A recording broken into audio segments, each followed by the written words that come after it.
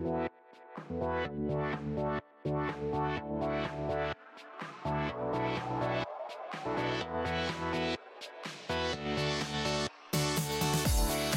to the ITAM Review podcast, news, reviews and resources for ITAM, SAM and software licensing professionals.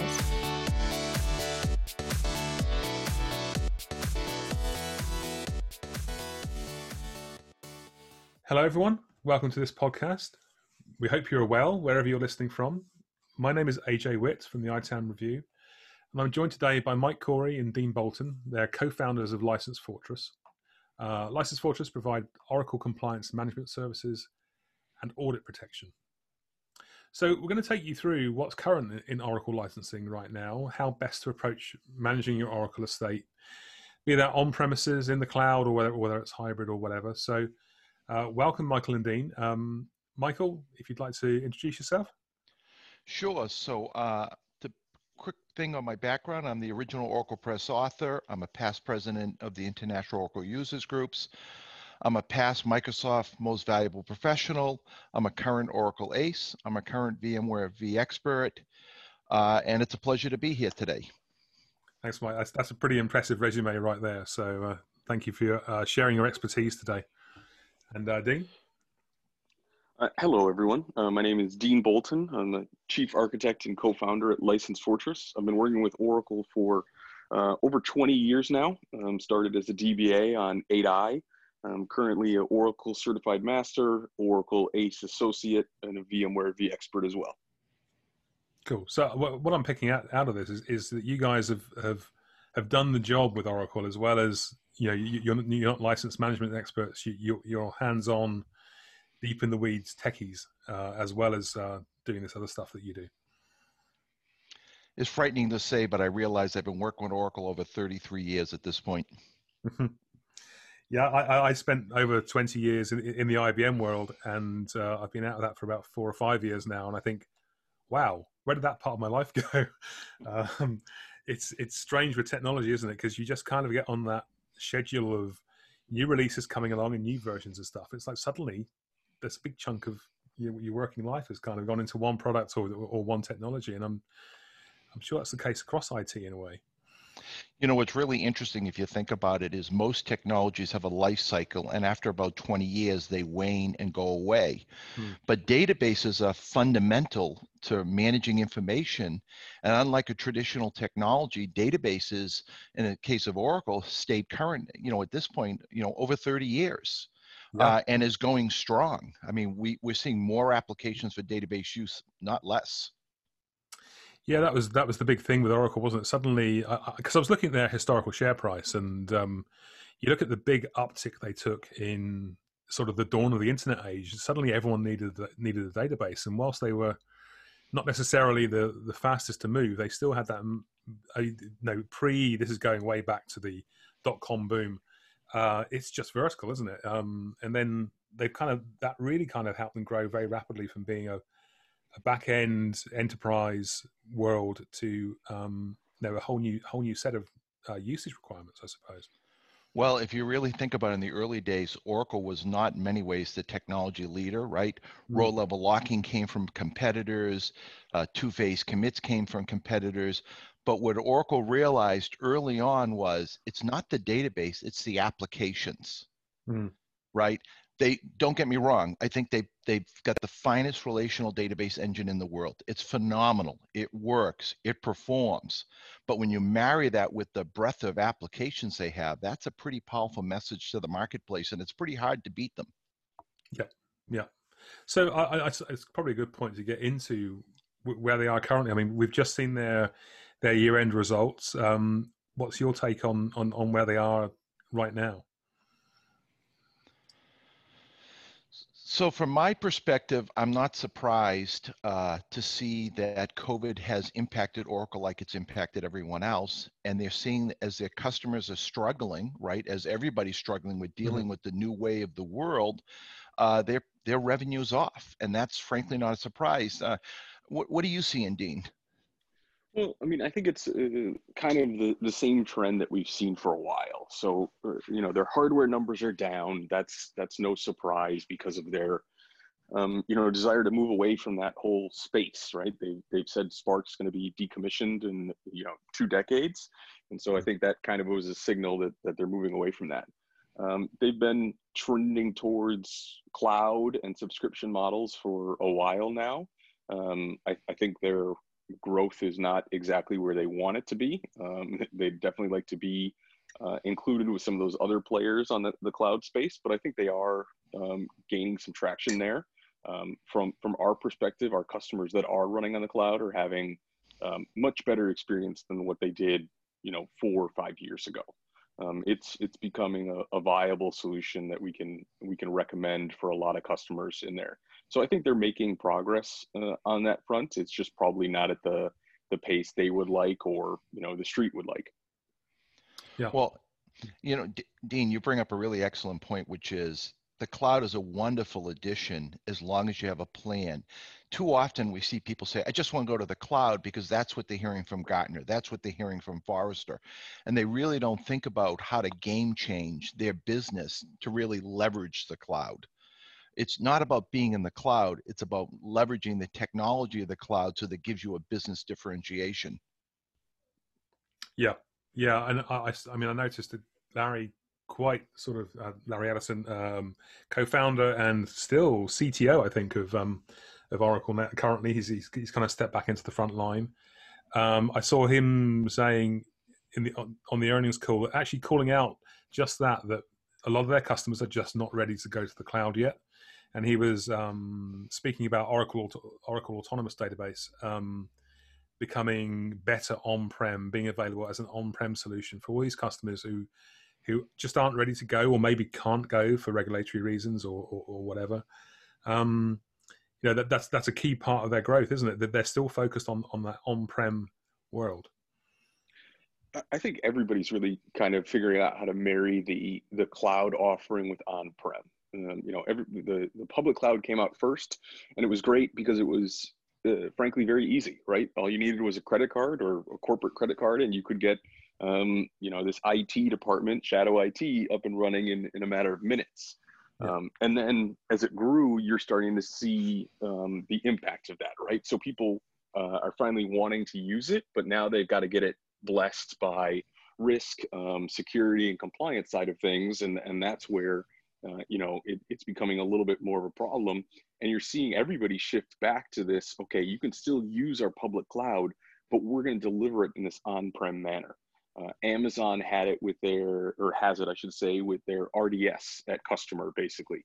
Yeah. And Oracle with their everything at customer, whether it's cloud or Exadata or whatever the case may be, are doing the same thing. And it's actually been really interesting to see the adoption of that, the focus on that, and then the response from other vendors to that as well. We're definitely seeing some of our partners take notice of these offerings and try to respond in a quick manner. Yeah. I'm guessing that so many of Oracle's massive accounts are going to be sort of most of the Fortune 50 or so, aren't they? So those massive organizations aren't, they've got the on-premise, they've got the expertise in house to think, well, no, we're going to run this on-premise anyway. We don't need to go to the cloud. It's not. Cloud has always been driven from the bottom in terms of SMEs and so on, hasn't it? It's not a enterprise is always more wary. Certainly, the organization I used to work for were incredibly wary of going anywhere near cloud. They had an absolute policy saying no cloud for anything that was business critical, and that was only 2 years ago. Well, and then the other thing to bring up is as Dean said, I call it the credit card IT, using Dean's term, is these organizations learn very quickly. Yes, they were able to sidestep their IT organizations and get out to the cloud, but they created huge security risks. And more importantly, it wasn't cheaper because, frankly, instead of turning off these virtual machines or shutting down the cloud when they didn't need it, people just sort of left it out there. And one day, they got this bill and said, what the heck is going on here? So cloud is a wonderful addition to your infrastructure, but like anything, it's got to be managed or you're going to get yourself into a lot of trouble. And so you are seeing this emerging role that I like to call the cloud IT keeper, who manages that relationship with the cloud so that it isn't a surprise at the end of the month. Yeah, it's the same old problem. It's the same old problems in the sense that I mean, I used to be an IT asset manager looking at our on-prem data center, and we found 30, 35, 40% of VMs powered off, not being used, still sitting there, okay, consuming some disk space, maybe some allocations, but those weren't really costing us anything. But if you have that same kind of level of untidiness applied to the cloud, of course, you're paying every second of every day for those VMs that are sat there consuming space and so on. So yes, you need to have that governance around it. And if you get your cloud house in order, then you probably end up getting your in-house in order too, I would think. Just going back to Oracle's results and performance, I mean, it seems key. The thing I took out of it was they've been particularly heavily hit because some of their key customers are transportation, hospitality, and so on, retail as well. Those three sectors obviously have been massively hit by the pandemic.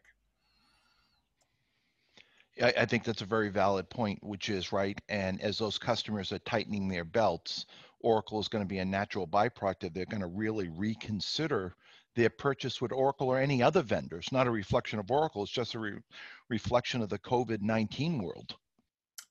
Yeah. I mean, I recall we used Micros, which is a recent Oracle acquisition, probably 2 or 3 years ago now. Micros was used for all the tills, all the point of sale, and so on. And we were paying a decent amount of money every 6 months to Oracle for support for those things, and we were never calling upon that, never using that support. But we needed to have it there because it was so critical to our business. It was our shop front, effectively, in the physical world. I'm sure that in the case of the industry I came from, the cruise line industry, they're still not sailing. They're still going to be out for 6 months. I would imagine that they're going to spend some time looking at everything they're doing, and thinking, well, is there a better way of doing that front end for us other than Oracle? So an interesting problem for them.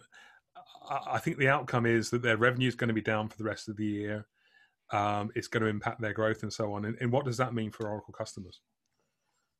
Well, I think COVID-19 just accelerated this. I think Oracle has known for a while that this licensing and support model that has sustained them for 40 years might not be the way going forward.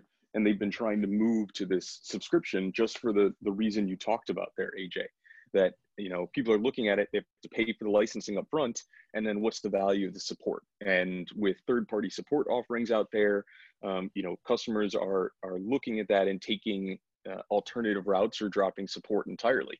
That's something we bring up to our customers to have them take a look at it, because if you're paying 22% plus adjustments each year, every 4 years you're buying the licenses again. So that can be a pretty significant cost factor that you have to take a look at.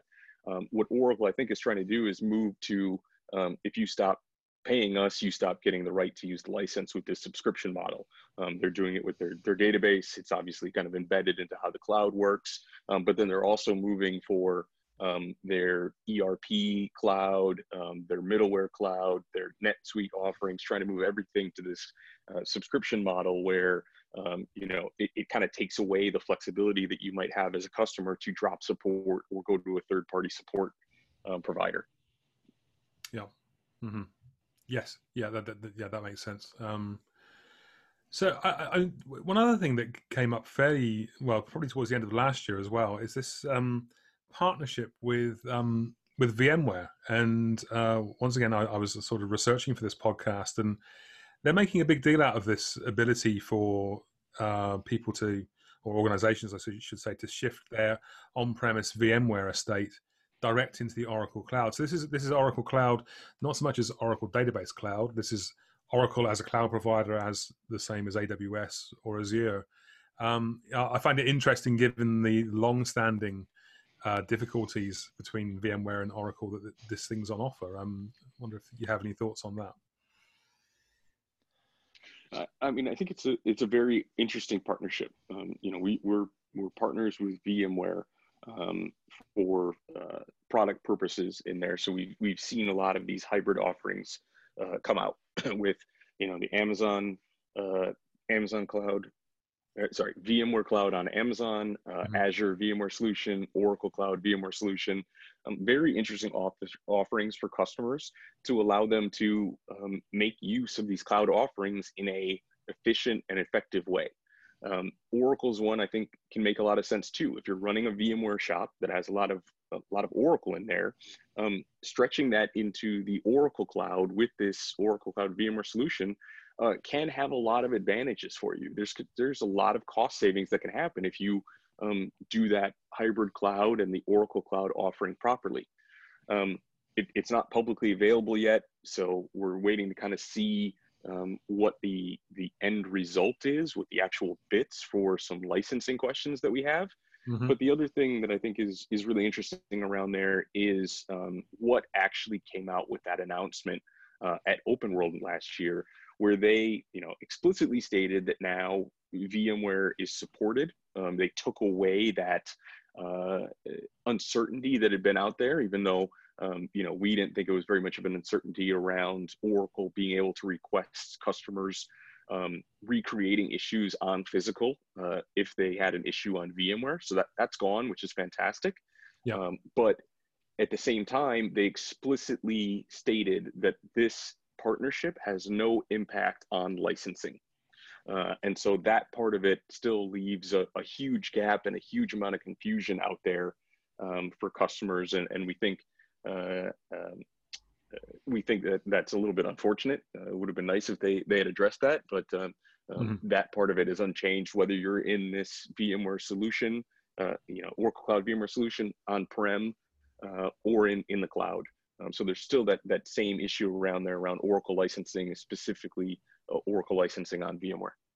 All right. The other thing that's worth mentioning here is hybrid cloud up until this point has been, I run AWS hybrid cloud, so I can run AWS in the north, AWS in the east, AWS in the west. I can go to the IBM hybrid cloud. I can run IBM in the north, the east, and the west. But a true hybrid cloud done properly should be the ability to say, look, I'm getting a better price out of Azure. Let me spin up over Azure. Oh, they just raised their price. Let me go spin these things up over on the Oracle Cloud.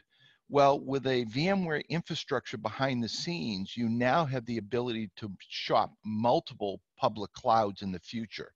And that's a huge game changer. And a good litmus test of this was Apple. Apple was spending $1 billion estimated a year, if I remember right, on being on the AWS cloud, and then had some huge outages that put them out of business. One point a day.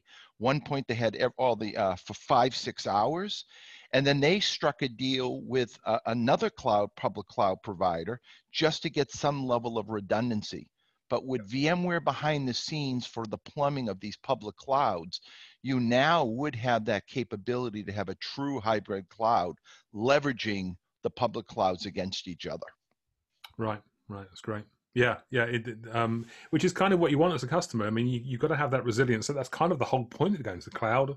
You would think is, well, we don't need to worry about that physical box in our data center over in Boston falling over because it's in someone else's data center. Well, of course, there are still those issues, aren't there? And they pop up from time to time. I know Microsoft back in March had quite a major outage, for example, with Azure. And we've seen actually throughout this pandemic that a lot of cloud providers have been struggling for capacity. Features have been switched off and things have been slowed down. And indeed, Zoom, I saw recently, Zoom have contracted with Oracle for cloud capacity, haven't they? Don't know whether you saw that one. I thought it was really funny because then very shortly another thing came out from AWS saying, well, no, Zoom really runs on us. But I thought it was very smart of Oracle to take full advantage of that as a marketing opportunity. And by the way, if you're Zoom, you should be on more than one public cloud. Yeah. Especially now, they're pretty much the fabric of society right now. So it's important that they're working and it's keeping industry going. So Yeah. So I mean, that's going back to Dean's point around yes, Oracle now being supported on VMware. That's a big tick in the box for a lot of organizations that need to be able to prove that they're running a supported software. But equally, they still haven't cleared up the age-old VMware Oracle virtualization capacity licensing conundrum, which I guess is at least one part of what you do for your customers with License Fortress. Should we go in and talk around that subject a little for a while? You won't hear any complaints from us. Good. So the obvious question they ask is, what's going to happen with COVID-19? And do we have any litmus test or any indication of what's going to happen? And we do, because we know what happened the last time there was a major recession. Companies like Oracle got hit with revenue and were looking for ways to generate revenue. And we know that the pace of Oracle audits increased. Yeah. And so our expectation out of this is that the pace of Oracle audits will increase. And it's no surprise, because Gartner documented a while back that vendor imposed and revenue motivated audits are increasing for organizations of all sizes and industries. And so frankly, we think COVID-19 is going to accelerate Oracle audits in the marketplace. Yeah, we certainly saw, I think it was from Forrester as well, just a couple of weeks back, said much the same thing. And this was looking at the software market constricting by a sort of 6-7% this year, and ways that organizations could address that. And top of the list was license compliance.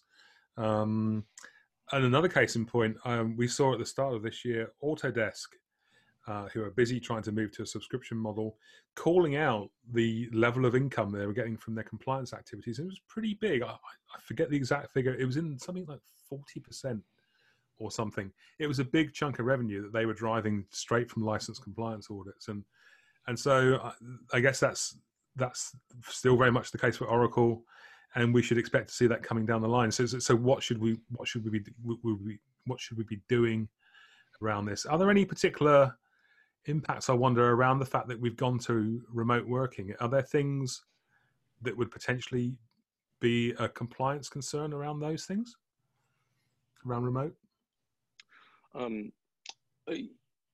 For the core technology products that Oracle has tended to audit so far, yeah. I don't think as much, right? Those are really business critical applications. They haven't been at headquarters in a number of years. In most cases, you're running that stuff in a data center or in the cloud, in a colo, something to that effect. So I doubt that's changed. However, we are seeing there's been noise for a couple of years around Java audits. We've heard that Oracle has started to start with those audits. A couple audits that we've heard have actually started in there. And that's one where remote working could be impacted in there, right? As you, if you don't have a company laptop, you have a personal one, or you bring your own device, something like that. That's one where, that remote work could make a difference in there and have an impact on compliance and licensing costs for a company. Yeah. But the other thing that I'd like to add to that, when you're looking to figure out the proper way to license, it's counterintuitive, but it actually makes sense. You really shouldn't go to Oracle or to someone who makes your income reselling licenses, because they're not necessarily, their interests are not aligned with yours. Or the way I like to say it is, look, the customer goal of driving down costs is in direct conflict with the software vendor protecting their revenue stream. And so we see people get themselves into a lot of trouble going to the vendor to say, hey, am I licensed properly? Or going to the people they bought the licenses from, because many times what we see is they're getting overcharged, right? They're too rich in licenses that frankly they don't need. Yeah. I having done that job, and I was always pretty wary of going to a reseller. And they'll say things like, "Oh, yes, our license advisory team is separate to our sales team," but no, you're still ultimately all reporting into the same balance sheet, aren't you? So, you have to be careful around who you're taking your advice from, I guess. And frankly, that's how License Fortress came around. One of the things we did is our customers kept coming to us, asking us for help. And when we went out and we looked at the marketplace, we saw that there were two ways you solve this problem. Mm-hmm. You got a software asset management tool. We saw a lot of them were old technology. Very few of them did real-time license compliance monitoring and alerting. But ultimately, they didn't really advise you on how to use the license or what's the proper way to license. And then we saw the license consultants, many of them charging by the hour, many of them giving bad advice or because they were really making money off their licenses.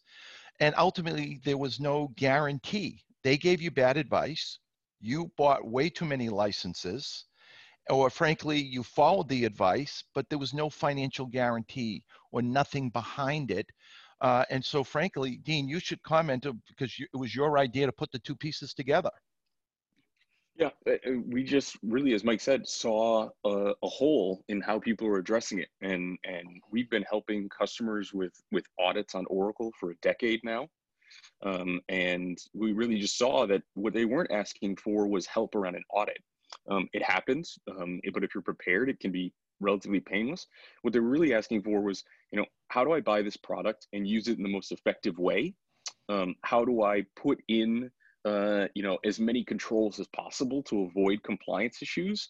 And then how to avoid any of these unknown liabilities that can be, obviously significant, a lot of times more than the cost of the initial purchase, and sometimes more than the entire IT budget for the year. Yep. And that's really what caused us to develop License Fortress and bring it to the market. And in just a short time, we've seen a good deal of success in that and uptake. So I think we were right in terms of the opportunity and what customers were looking for. I think it's a very good point that you make, because I would sit there and make my best guess around a licensing position, and these are big contracts. Our IT budget was 7 figures, probably at least 7 figures, and we were they were relying on me to make the right decision, which does lead to quite a few sleepless nights when you're a software asset manager or an IT asset manager, as I'm sure much of our audience will agree. It's a high risk job that you're doing, and I would quite often say, look, this is my opinion, this is what you're paying me to say, as in terms of that's my job, but you should really go off and check that, verify that that's correct, because these are big table stakes we're dealing with here. And I guess that's where, yes, very much that offering from you guys comes in, the fact that you're standing behind it with cold hard dollars. Yeah, in fact, you just said it best, and that's what people love, because there's one of the biggest things in the marketplace that happens in Oracle is Oracle enforces policy like it's a contractual obligation. Yeah. And so if you had a 3-node Oracle, system, and Oracle ran in node A and never ran in node B or C, and you were running VMware, Oracle would come along and say, you forgot or you did not license node B or C. And in fact, you owe us, $20 million plus back support, but nothing in the contract actually says that. And so we would come back and say, look, you only ran Oracle in node A. According to your contract, you only need to pay for node A. And in fact, you do not have to pay this big LMS bill or Oracle License Management Services bill, because that's not in your contract. Yeah, and it's much easier, I think, for you guys to say that than an in-house IT asset manager, because you're making a pretty big bet, because you're the one that's going to go into bat against Oracle's LMS team or whatever they're called. I know they've been renamed, haven't they? They're no longer LMS, but you're the ones going up there to negotiate that deal and play hardball. And it's easier in a way to do that with a consultancy, with a third party, someone with a backing behind them. But if they came to us before the audit happened and bought our service, we would actually pay for the lawyers to defend them. And if it went to a court of law and the judgment came against us, we would pay for the judgment. So that's how we're really different than everyone else. Through a combination of our software, we feel so comfortable with our determination that we actually back it with a full guarantee. If you get to us before you being audited. Yeah. I think the point in there, AJ, that you really picked up on is that because we do this all the time, we're doing this, multiple times per month or year, right? We have audits always ongoing that we're helping our customers with and defending them against. As Mike mentioned, we partnered with law firms that specialize in this, where they are focused on just these IP cases and audit defense cases, whether it's in the US, the UK, the EU, wherever the case may be. We've found firms that specialize this and worked with them on these cases all the time. So we're, pretty well versed and pretty fluent in that. And I'm not sure it's entirely fair for employees of a company, whether they're in the IT asset management side or the legal counsel side, unless you're at some of the largest companies out there, to be as focused on this and have the reps that you would need to be able to feel comfortable in making some of these assessments and being able to stand behind it in there. But it's always changing, Dean. That's the right? In their defense, it's constantly changing. How do they possibly do their day job and then keep up with all the changes? Yep. Unless you're 100% focused on this, like we are, it becomes very difficult to keep up with it because Oracle will drop changes just out of the blue. Yeah. I certainly saw that in my time. I remember when they changed the pricing for Azure and AWS. That came in sort of pretty much straight off the bat, very quickly, very little notice. And we have so much to do as IT asset managers that quite often you take out your ULA perhaps, and you think, oh great, I don't need to look at Oracle for another 18 months, 2 years, maybe 2.5 years, because I've done the renewal. We can just let it manage itself now. And of course that isn't the case, because as we know, you need to be managing this stuff day to day, and it's finding the time to do that, and also keeping up with the expertise level. We have a whole bunch of stuff on the ITAM review around Oracle licensing. We continue to add to that library. It is pretty much our most popular topic alongside Microsoft. And I think partly that says more about Oracle being harder to manage than Microsoft. Obviously, Microsoft gets used by pretty much every company in the world. So that's why they're popular. But Oracle is next up on our list. And it's down to this complexity and ever-changing landscape. But the nice thing is that once you get the Oracle's under management and you take the fear of an audit away, people become very happy Oracle customers because the technology is rock solid. It works, it performs, it scales. Yeah. We, my previous employer went through a unpleasant experience with Oracle back at the start of the 2010s, I think it was. So ancient history these days. But the outcome of that was get off Oracle. We've been caught. We've given them some money. It was unpleasant. Now we're going to rip it out of our infrastructure. And they spent maybe 2 or 3 years doing that. Not an easy thing to suddenly swap from one database provider to another. And that was also very unnecessary. If they'd been managing it up front, they were happy with Oracle as a platform. Mm-hmm. It was the contractual customer service vendor management bit that they weren't happy with. I mean, we are not a representative sample at all. We hear that all the time, though. Yeah. Is you go through a bad experience and you want to just rip it out. But as you said, that's not easy. If you're just running the database, for testing and everything, we kind of estimate, and these numbers might be low, but we estimate 3 to 6 months per environment and about $5 million. If you're running an application, you're looking at 12 to 18 months and closer to $20 million to get rid of that in a controlled manner. So you're right. It is very sticky. It is not easy to get off of. But, Mike's been working on Oracle for, over 30 years. I've been doing it for over 20 years. the product is rock solid, and we still think it's one of the best options out there. Mike has a little bit of a toe on the Microsoft side of things, so we go back and forth about which RDBMS is better on different issues. Mm-hmm. But those two are really far and away above for any true RDBMS. And Microsoft and Oracle have spent millions of person hours and billions of dollars developing that. You can say you want to go to an open source option or a NoSQL option. It sounds good. When you get into the details, that might be a little bit different.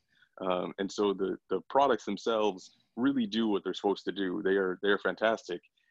You just need to have a handle on it so it doesn't get out of control and cause these unknown liabilities for companies that can cause the issues on the customer side and the pricing side of things. Yeah, great.